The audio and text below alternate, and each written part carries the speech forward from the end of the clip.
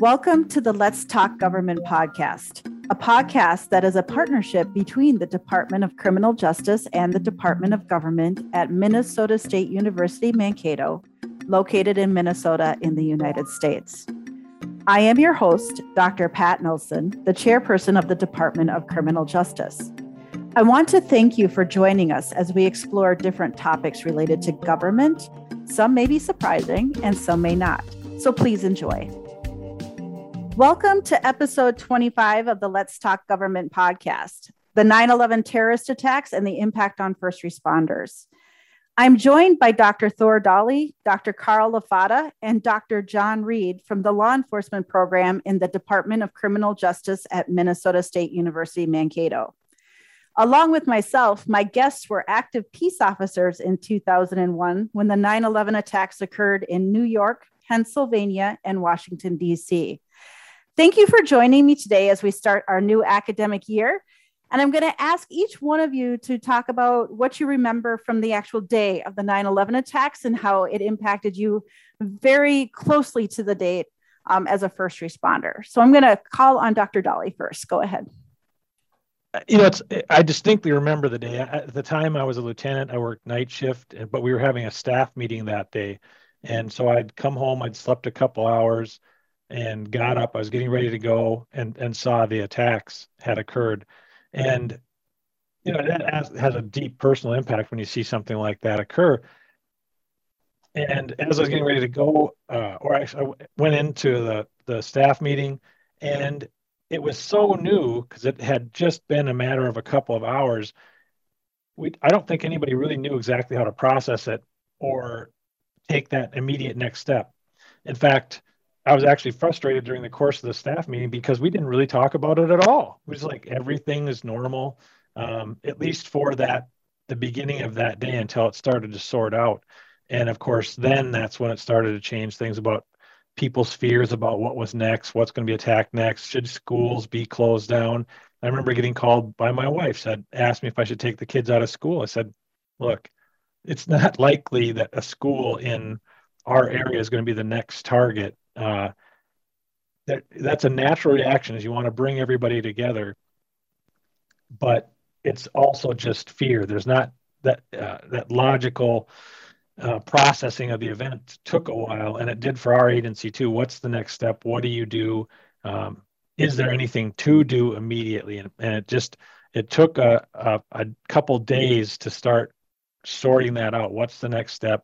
Do we need to do anything? And if so, what is that?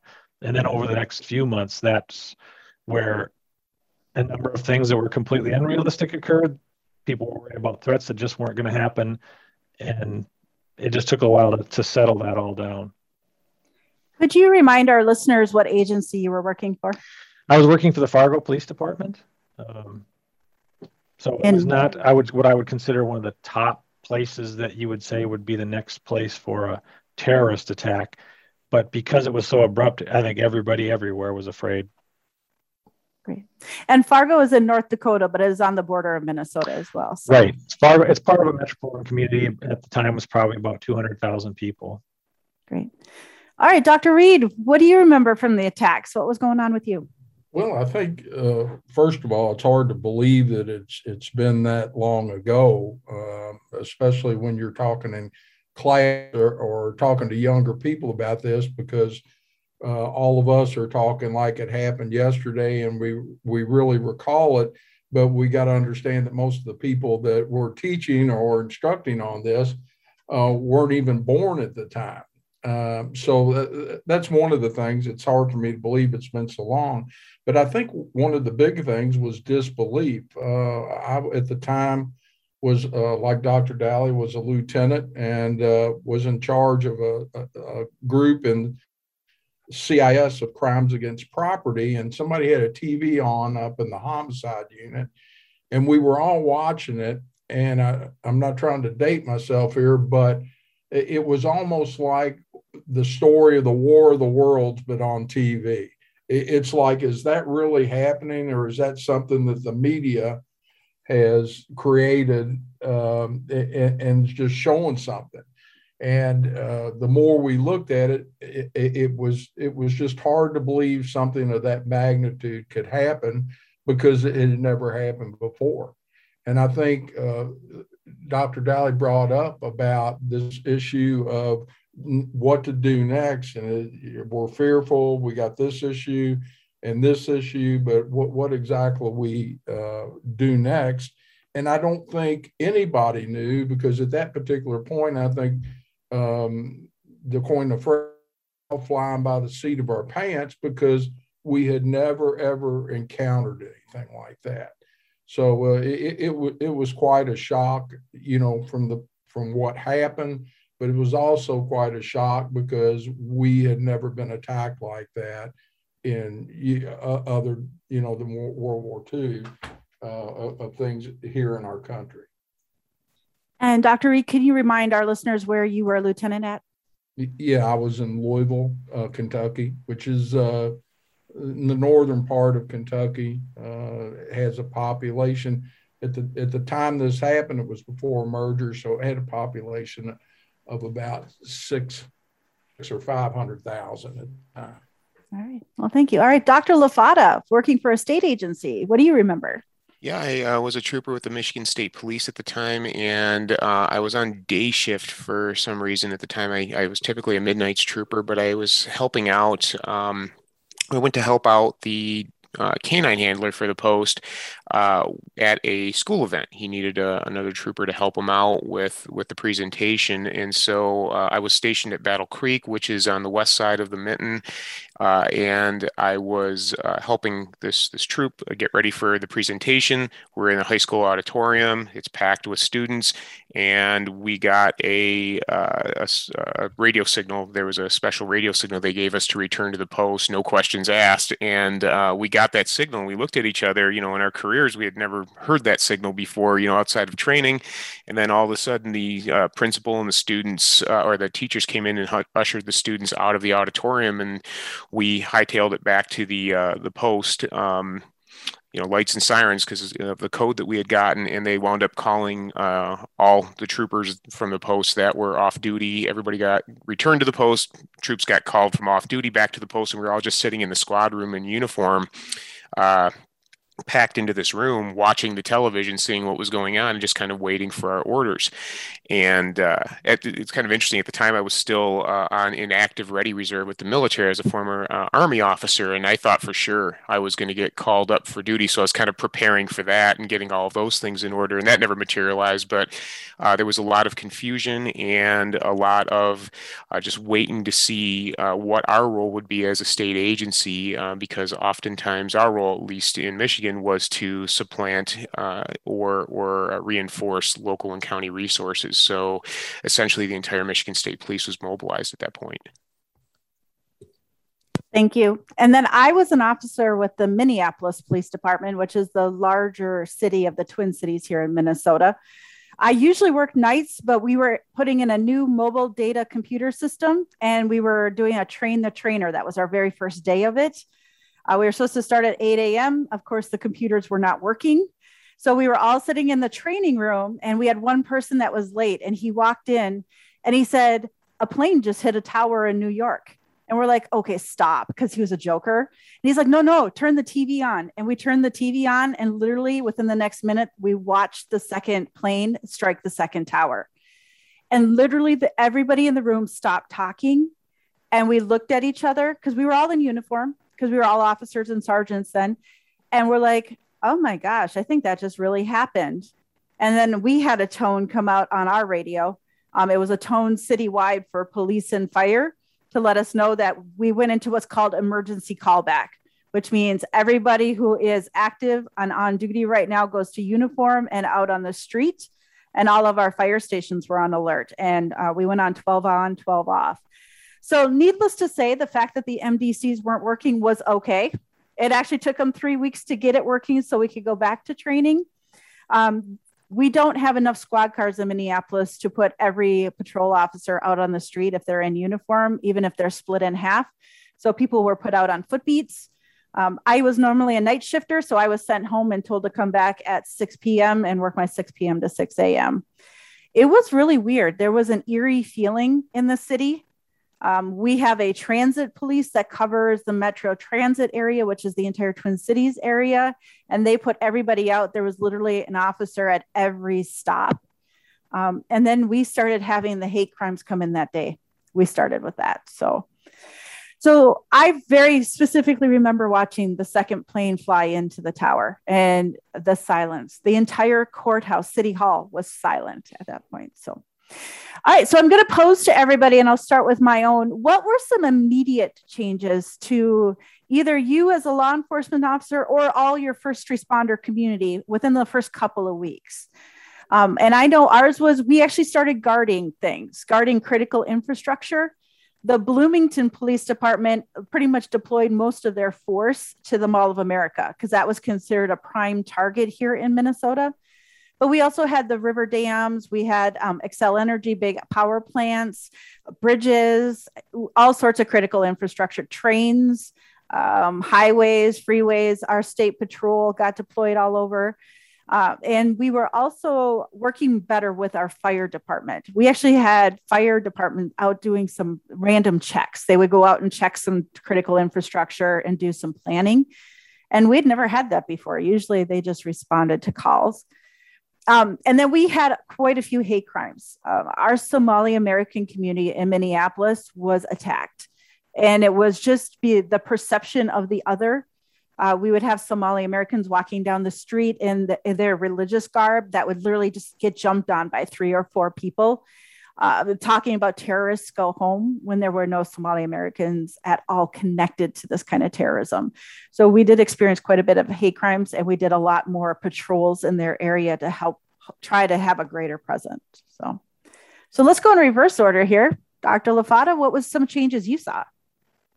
Same as you had mentioned in terms of guarding infrastructure, even things that you wouldn't think were necessarily high value targets. I had mentioned prior to the recording about how we would have to check these obscure radio towers to make sure the lights were on, the locks were busted. And if those towers went down, it really wouldn't have impacted anything because our radio system was spotty at the time anyways. So there was a lot of I would say reaction, but also overreaction. We didn't know what to do, so we kind of tried to do everything, and at least not us specifically, but in terms of the administrators of the state police and other departments. And so we just were kind of deployed. And as things calmed down, we had more of an idea of what was going on.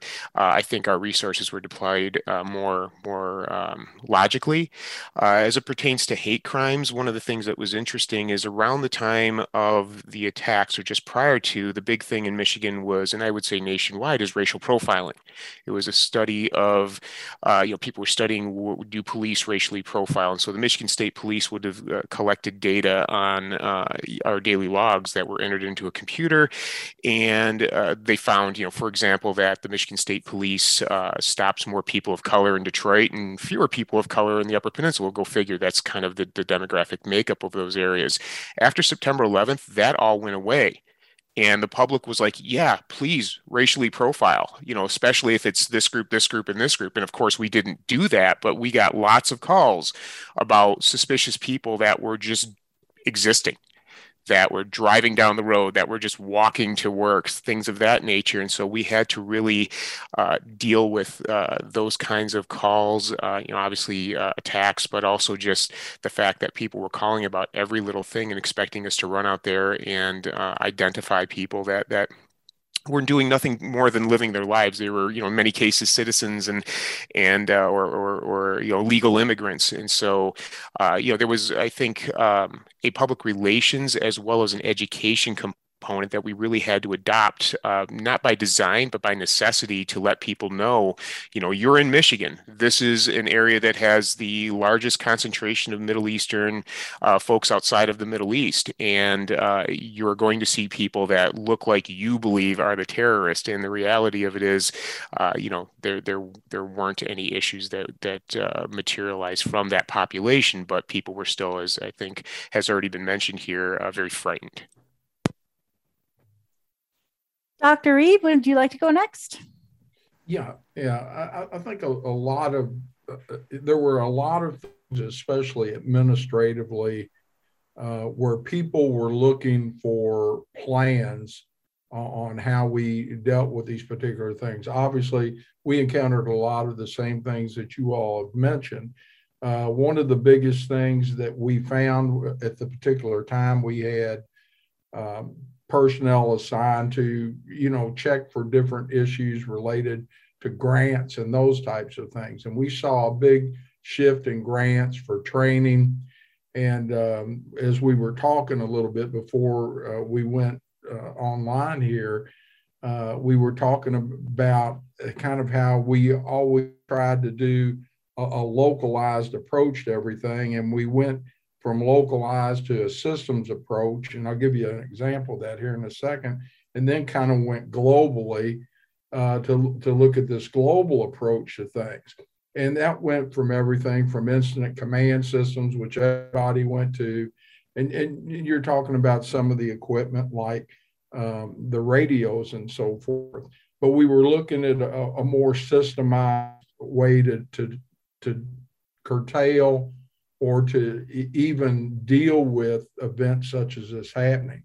One of the things that really sticks in my mind that we would have never been allowed to do was we were sent to Mount Weather, Virginia on a FEMA grant. And when I say we, they came in, and rather than send one or two people from the police department, they sent 70 people up there for 2 weeks to plan an exercise. The FEMA actually planned the exercise, came to Louisville, got all our policies, developed an incident, and then as 70 people, we went up there as a group and did this training for 2 weeks. And it was, how do you deal with media on these things? How do you communicate? How do you deal with events similar to anthrax scares and things of that nature? And the particular incident we did, we had a large event with about 1 million people that the majority of them were under a expressway or an interstate for this event. And as part of the problem they presented us with was, obviously there was an anthrax scare and somebody blew up this expressway with 800,000, 1 million people under it with all those injuries and stuff like that, which obviously was something that is hard to even fathom to deal with. How would you deal with that? But they were actually planning a lot of training for those types of things. And, as Dr. LaFata said, and you spoke of too, we looked at a lot of staff allocations, how our boundaries were developed, and should they be reconfigured. And probably one of the biggest things was redundancy, and that being as far as communications, more so than a lot of other things, but it was still looked at as an issue that we had to deal with across the board. Those are great examples. And FEMA, for our listeners, is Federal Emergency Management Agency.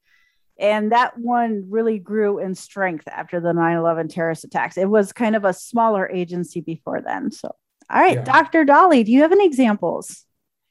Well, immediately after the attacks, I was I think I was working evening shift, but kind of like you had described, we were given assignments to try and protect every vulnerable place people could think of initially. And then at first, I think they didn't come up with very many, but as a few days went by, suddenly it was bridges and power supply, critical areas for power supply, water, and it quickly became apparent we couldn't sit at every single one of these places that somebody came up with a target. Now, a few of them got more attention than others, and a lot of it just became extra patrol. The airport got a lot of attention because of the nexus with the airplanes. So we had people out there constantly 24 hours a day for a long time.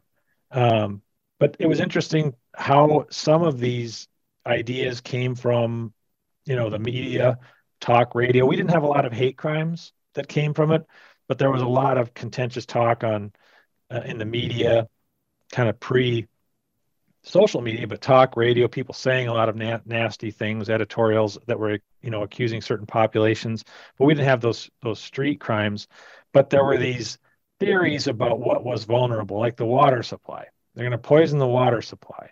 So we initially start protecting places where water is taken out of the river and water towers. And then somebody starts to investigate it and say, what would it take to actually get into a water tower to do this? And after a little bit of research, like, okay, this is extraordinarily unlikely. Water supply being taken similar to like here in North Mankato, we were drawing it from a river, a large portion of our water. How much poison would you have to put into the system to do anything to anyone? And it was like truckloads. So then people started to relax on that. And so initially a lot of running around trying to protect all kinds of places, then a much more deliberate process of assessing what were actual threats. And this was a positive thing, was this development of the emergency command, unified command, which we were, I don't know, fortunate or unfortunate, have sort of started prior to this because of a history of major flooding. So we had some of that already in place, at least the relationships with the fire department, state and local authorities to bring in assets, but just to even have that structure of what to do in a major event, we kind of activated that. Now, that went next level in the coming years after that. What we considered our EOC at that time, Emergency Operations Center, was a tiny little room compared to what it eventually became. So it was a lot of trying to address people's fears, like Dr. LaFata mentioned, educate people about what are the real threats. And like a lot of things, as a little bit of time went by and people started to become a little bit more reasonable about this, their fears started to be allayed, and our day-to-day activities, like initially, revoking everybody's vacation time for a few days after this until we found out what is the actual threat. And the idea that we're not dealing with another nation state. Contrary to like Pearl Harbor, it's another nation that has a lot of assets that's attacking the country versus a group of terrorists. They're not suddenly going to be landing on the beaches in Florida. So it just took a while to sort all that out. And once it did, then things became much more reasonable. And then this process of getting assets and financing from the federal government began, but that, took years to do. So I'm going to ask everybody, and I'm just going to open it up about long-term impacts. But before I do that, I'm going to kind of set this up a bit. I was one of those officers that jumped into the incident command system, the National Incident Management System, based off of the forest fighting model, emergency management, Homeland Security exercise and evaluation programs. I would create exercises for our SWAT team and our departments. So that I saw a difference long-term is that we started exercising with other law enforcement agencies as well as fire and EMS, which had not really been done before that. However, the flip side of that is most of our training for those first couple of years after was focused on large incidents. Right. So our individual skills in communication and our defensive tactics, we did the minimum there, but most of our training was on active shooters and large incidents. And I think that may have impacted long-term our officers, because there's probably a period of 10 years in there where those lower level skills were just kind of skimmed over, and then we went to the higher incidents. So, all right, I'm going to open it up to the three of you. Please just jump in. What were some other long-term impacts or impacts on the entire first responder community from the 9/11 attacks? I think the one we recognized right away was our inability to communicate with neighboring jurisdictions. Our radio system operated on UHF versus the other local agencies were on VHF. We used scanners to compensate, but we really struggled to directly communicate with other agencies around us. So one of the first projects became obtaining grants to change our radio system, which was a lot of money. It was millions of dollars. So that was one of the major first steps. We had already had pretty good working relationships with neighboring jurisdictions because of these major flooding issues that we'd had, fire department. But I would agree with you, all of a sudden this focus on the the potential for these incidents changed our training, at least for the first few years. But I'd say that radio system was the thing that people noticed the most, although it took years to do. You got to get the financing, create the project. I'm not even quite sure how. The initial grant, I believe, was around $6 million, $8 million. And it was really just the first step. That took, I think, even just to get the first part of it operational was 4 or 5 years. But when that happened, even the everyday officer recognized it, because suddenly now they could easily hear every other jurisdiction around us, and they could talk to everybody, which is one of those things that may seem funny now.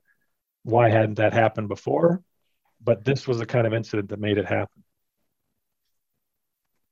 Yeah, I think that was our biggest issue too, was the radio system, and what a change in radios, like Thor mentioned, what a change can affect other things. As he mentioned, VHF and UHF, I think that was a big one.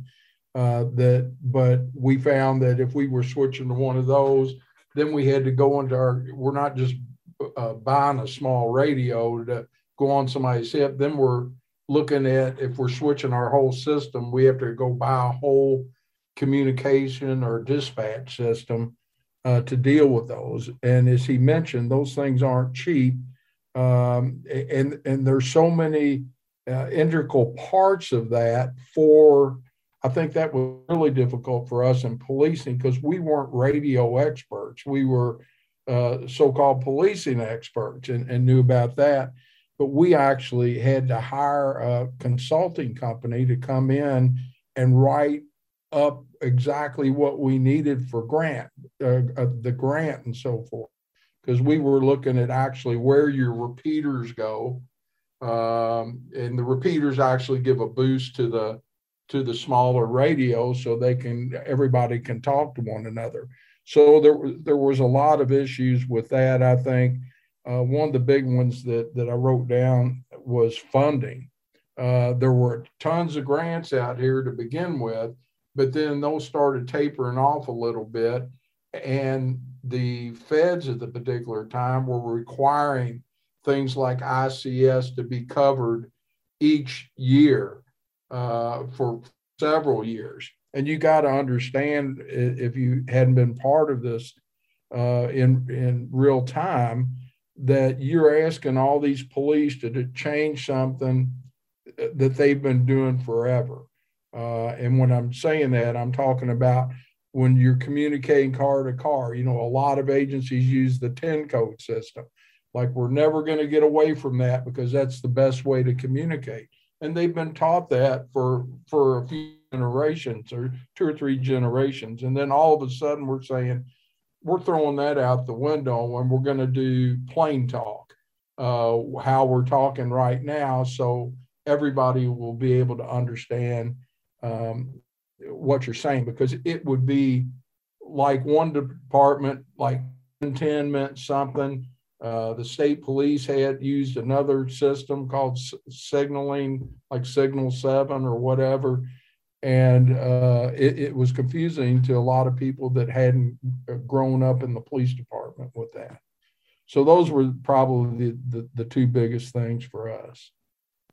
You mentioned communication, and one of the things that always struck me as odd, I wouldn't say funny, but odd, was that, for years growing up, you heard, this is a test of the emergency broadcast system, and we're under attack, and that thing didn't go off. And I was like, wow, what a waste of time and money that thing has been.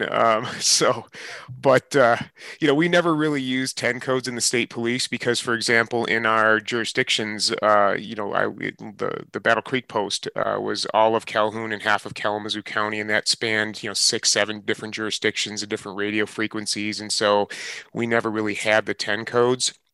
But there was this move away from that to plain English, because obviously you all know this, what happened when all these other agencies from around the country were sending delegations to the Twin Towers site. They couldn't communicate with each other, because a 1033 of one department meant something completely different to another. And so I would say, outside of the Southwest and West Coast departments, you're really seeing, the plain English taking over, largely because also the federal government incentivized that. as well. But I think one of the things that really changed that I could see from the road officer, the line officer's perspective, was the training and how it became more fear-based, more militaristic, more I came up during the era of, through training in my initial few years in law enforcement before the state police, the community policing era, and it was, hey, let's build bridges and let's communicate with people. And then it went to, after September 11th, all of a sudden, this movement to basically becoming a domestic, almost extension of the National Guard. And the interesting thing about that is, the statistics haven't really changed since then. There's about 1 in 5 police officers around the country is a military veteran. So you had these folks that without military experience that were saying, let's go to this more militaristic model. And they might have seen a movie like Platoon or Full Metal Jacket, and that this is what it is to be militaristic. And really what it came down to was this weird cartoonish, parody of military behavior. And what it has done 20 years hence is it's actually driven a larger wedge between the police and the community than existed before September 11th. It wasn't, I think the unifying effects of the attack lasted about 6 months, and I went to so many saluting local heroes events and different things, and then after about 6 months that kind of went away. And again, the push to militarize law enforcement through federal grants, equipment purchases, and things of that nature, again, served to, I think, put us in the position where we are right now, where, there's still overwhelming support across ages, across demographics for law enforcement, but it's a little less than it was 20 years ago. Well, you're actually leading me into my last question for everybody. Before we get there, one thing I did notice long-term is that events were automatically considered terrorism until it was proven otherwise. And an example of that was the 35W bridge collapse in 2007. Everybody said it had to be a terrorist event. It had to be a bombing. They were attacking our bridge, which I don't know how big of an impact that has on the entire nation, but it had an impact on Minneapolis, until they started looking at footage from the cameras on the freeway and saw that it literally did collapse. So any time now, it's that an event is a terrorist event until proven otherwise, where before 9/11, it was, well, we don't know exactly what happened until we prove it's a terrorist event. So that shift in thinking is not just in first responders, that's nationwide among the population. So it's very, very interesting. So, all right. So Carl mentioned this a little bit, and you can always jump back in, but how did 9/11 impact the peace officer, law enforcement, community relations that they had been working on before then? Better, worse, depends on the population. What do you guys think? I'm throwing it out there. I would agree with Dr. LaFada that maybe it lasted a little bit longer, but that there was people saw what happened in 9/11 in New York, and that idea of heroism, both for police and fire, all these people that went in there doing their job and lost their lives in the process, that feeling that this is the group of people that may be protecting you from these events, because they could be anywhere and it could be anything really. As you mentioned, trains derailing, especially if it was a dangerous one with chemicals or oil, or there was an explosion, there was much more concern that this could be related. So I think initially there was that positive aspect, but I would agree that we started getting access to a lot of money from the federal government for equipment, and some jurisdictions used it properly and some jurisdictions didn't. Suddenly, you could get a Humvee, whether you really should be the jurisdiction that has it or not. All kinds of potentially militaristic uniforms or guns, and it was really up to the individual agencies to decide if they should put in for it, because in a lot of cases, if you put in for it, you were almost guaranteed to get something. And so we had some examples of misuse of government money, misuse of training, that incident command system, the National Incident Management System. We had to go through all of this training, and honestly, if people would have seen what we did for some of that training, some of it was just about laughable, but it was, to some respects, was grasping at straws, trying to get people on the same page. But I remember taking a course on acronyms for federal law enforcement agencies. And I don't think that was really necessary. And unfortunately, I think our relationships with some of the federal agencies improved, but accessing this money changed the focus away from community-oriented policing and more to this homeland security era of policing, where the threats were greater, where there was a focus on intelligence-led policing, which was supposed to be interjurisdictional, passing on information, focus on fusion centers, when the reality was average everyday problems for most communities were really centered on that community. So a lot of this effort, time, and money, I'm not saying it was entirely wasted, but it took the focus away from where it had been, which was neighborhood issues, neighborhood concerns, problem-oriented policing, and made it more of a focus on homeland security and protecting large events like, especially for large jurisdiction, football games and all of these events that were turned into potential targets where no one had thought of them, at least not in that same sense as a possible terrorist target. And you got, agencies that got Bearcat mine resistant personnel carriers that, were these little tiny jurisdictions. And you got, these small communities with homes that are in very close proximity. And I saw a few of them, obviously, in places that I've lived over the course of my police career, where, they've got these high powered assault weapons that there's no way that's usable in that small town. You're going to do more damage than good if that thing goes off. And very little in the way of training. So most states don't mandate, or the feds don't mandate, that you have experience or training rather in the use of the grenade launcher the 37 millimeter grenade launcher that you just acquired, and so, you've got undertrained people that are possessing equipment that they have no idea what they're doing with. And by the grace of God, nothing, you don't really hear too much about that, things going wrong with that. But in terms of, again, the availability of that equipment and the change in uniforms and the change in mindset all kind of spoke to this movement away from community-oriented policing and to this us versus them that has been typified, I think, in recent years, in particular by this thin blue line, this division between either you're with us or you're against us. Either you're the terrorist or you're the good guy. You're either the on the side of chaos or righteousness. And I think it's all been,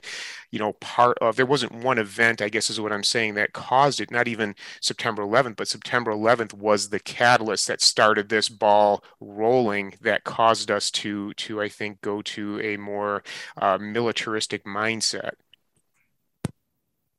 Yeah, and I tend to agree with what Dr. LaFotte and Dr. Dolly just mentioned. And people that hadn't experienced this, literally all of this equipment, or the overwhelming majority of it, was free. And I think that was the primary thing to most people, or most of the agencies that took a lot of this. They really didn't need a particular piece of equipment, but it was free. We got to take it. And as Dr. LaFotte said, literally, you could get about anything that you wanted short of an army tank or something. And the issue with guns that was brought up, we were offered all these M16s that were automatics that had no use for the overwhelming majority of things you would encounter, other than if you were a SWAT team or something, that you would even need those in a police department. But in addition, at the particular time, they were even giving away military uniforms and camouflage pants, the camouflage shirts. And I think, as Dr. Fata mentioned, this was specifically contrary to everything we were learning about policing and community policing in particular. If you think about it, at that particular time, we're even telling citizens, we're trying to work with citizens on a lot of different issues from a community policing standpoint. But in the other hand, we're saying, hey, if you see anything, because we got so paranoid so quickly. If you see anything, give us a call. And I see a lot of this stuff that you see calls today where people get the police called on, and I said, well, we've told people to do that, and you know, we need to get our message out there and have the right message that we're sending out. But I think a lot of that was started and carried over by this militarization and of actions that we took early on, that sitting back and thinking about it, I don't know if those were all the correct things to do or we should have done. So as we wrap up here, there were some good things that came out of the response to 9/11 and some changes that were made, but there were also some things that are very questionable. And we have so many more topics we can talk about, the four of us on this. So I'm sure we'll have a couple more podcasts in the future. But thank you, gentlemen, for your time and for dating yourself with me that we were on duty 20 years ago. And I appreciate it. Oh, you're very welcome. Thank you. Thank you for listening to this episode of Let's Talk Government.